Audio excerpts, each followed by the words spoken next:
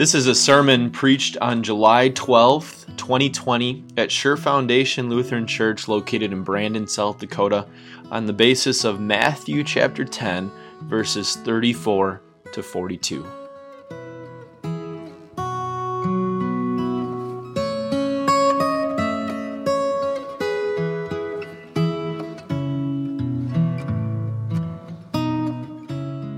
We all have heroes. Now, I don't mean that we all have someone that pushed us out of the way of a moving train. What I mean is that we have people that we look up to. These are people we admire for their personality or their character traits or any number of things. They're our role models, and we aspire to resemble some of those same traits in our lives. Maybe you can think of a person or two that you would say you look up to in this way.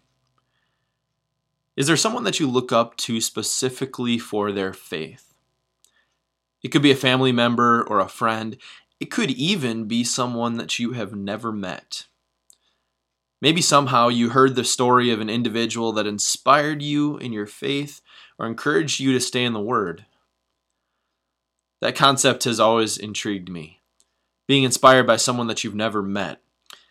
I know personally that I've been inspired and encouraged in my faith by people that I don't know at all.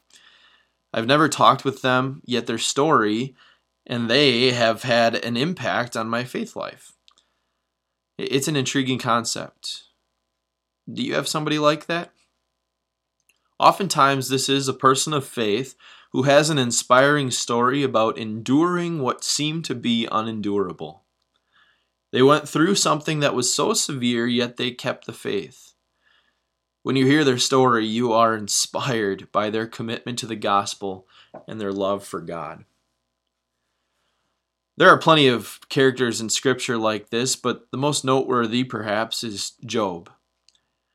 Job was a believer in the Old Testament times, maybe around the time of Abraham, who had it all. He had a beautiful, big family.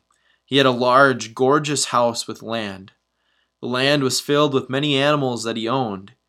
He had many workers and maintained his estate.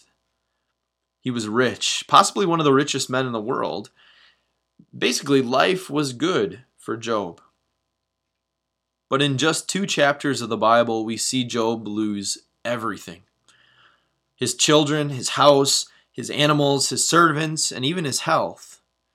His wife and his friends were even encouraging him to curse God and die. The whole book of Job is an account of this wrestling match that Job has with the concept of suffering. Yet, in the end, Job did not lose the faith. He remained strong in his faith in God. Job is inspiring, but the story of Job always makes me wonder, would I be faithful like Job? If I lost as much as him, would I remain faithful to God? If God took away the roof over my head, the food on my table, the health in my bones, and the family that I love, would I remain committed to him? I suppose every believer asks themselves that after reading Job. But it basically all boils down to one question. If you stripped away all the earthly blessings that God gives us, if all the blessings were gone, would you still love, serve, and worship God as God? That's the question that makes you think. That's a question that we're going to talk about in the context of our reading this morning. We're picking up right where we left off last week in the book of Matthew. Jesus is speaking with his disciples before he sends them out. He was sending them out to preach the message of repentance and the gospel to the surrounding area, but he was sending them out with a warning. There will be people that despise you on account of me. Just because you believe and teach the message of Jesus, some may even try to kill you. But Jesus encourages the disciples to proclaim. Keep proclaiming the message. It is not a message to be ashamed of, but one to have confidence in. And so we pick up this morning in Matthew chapter 10, verse 34. Jesus says, "Do not suppose that I have come to bring peace to the earth. I did not come to bring peace, but a sword. For I have come to turn a man against his father, a daughter against her mother, a daughter-in-law against her mother-in-law. A man's enemies will be the members of his own household. Anyone who loves their father or mother more than me is not worthy of me. Anyone who loves their son or daughter more than me is not worthy of me. Whoever does not take up their cross and follow me is not worthy of me. Whoever finds their life will lose it, and whoever loses their life for my sake will find it. Anyone who welcomes you welcomes me, and anyone who welcomes me welcomes the one who sent me. Whoever welcomes a prophet as a prophet will receive a prophet's reward. And whoever welcomes a righteous person as a righteous person will receive a righteous person's reward. And if anyone gives even a cup of cold water to one of these little ones who is my disciple, truly I tell you, that person will certainly not lose their reward. This is God's word. Would you have guessed that the first verse of our section was even in the Bible?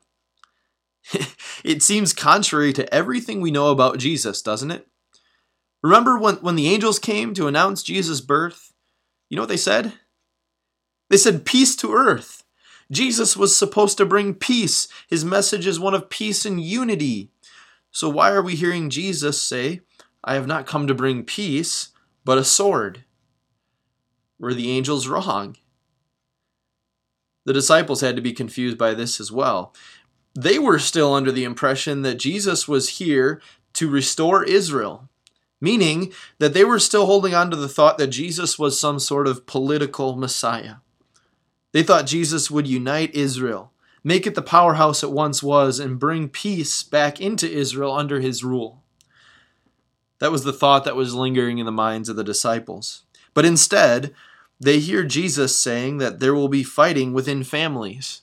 Sons versus fathers, daughters versus mothers, daughter-in-laws versus mother-in-laws. And this would not just be regular old fighting like where you're going to spend Christmas this year. This would be fighting on account of Jesus, which means some family members would believe in Jesus while others wouldn't. It means that some family members would obey Jesus and be committed to him, while other members either wouldn't believe, or they may say they believe, but would go on living as if they don't care about Jesus at all. In many of these cases, the faithful ones in the family will be forced to choose. Do they love their family member more than God? Are they going to excuse a sinful lifestyle and sinful behavior just because they are family? Or are they going to remain faithful to God and his word, even if it costs them their relationship with family? This is a highly emotional subject. It's important to acknowledge that because at times, interacting with family is difficult enough, but now interact with them carrying a message that Jesus said will be divisive. The message that was supposed to bring peace, but because of unbelief, will divide people. Believers and unbelievers, committed and uncommitted, will be at odds, even in families. Job lost his family to a storm that collapsed his house. It was tragic. You may lose relationships with your family because of your belief in Jesus. It's just as tragic. But the question we posed earlier still remains. If you strip away all the earthly blessings that God has given to us, if it was all gone, including family, would you still love, serve, and worship him? God is very clear on what he expects. He expects us to love him with all our heart, with all our soul, with all our strength. There are no exceptions. Complete devotion to God, which means that we would remain committed to him no matter what happens, no matter how our life goes, no matter what possessions or relationships we stand to lose. Total devotion. Christian Rieger was a man who lived through World War II.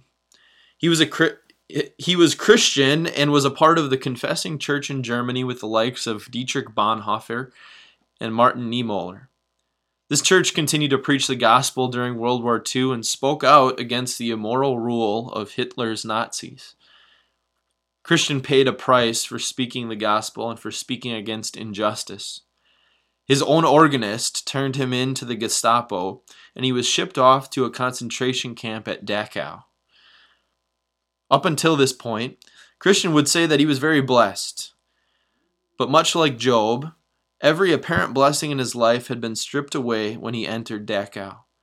The atrocities that he saw and the life that he lived caused him to question God's existence amidst his suffering. But God was with Christian.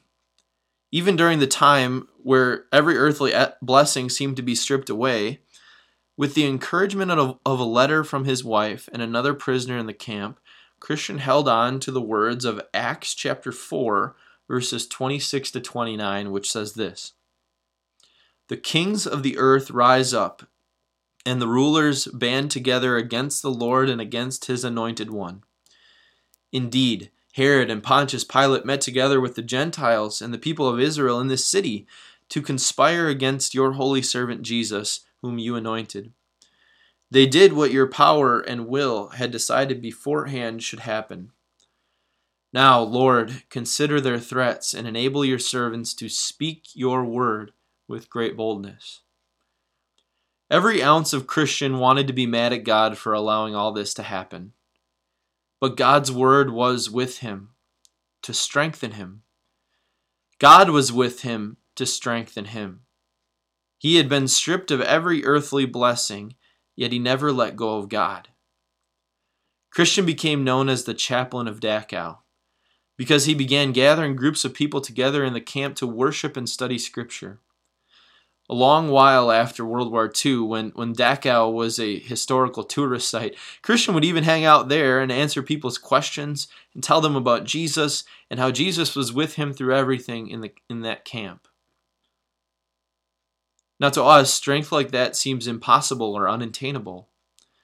To be like Job or Christian Rieger seems far-fetched.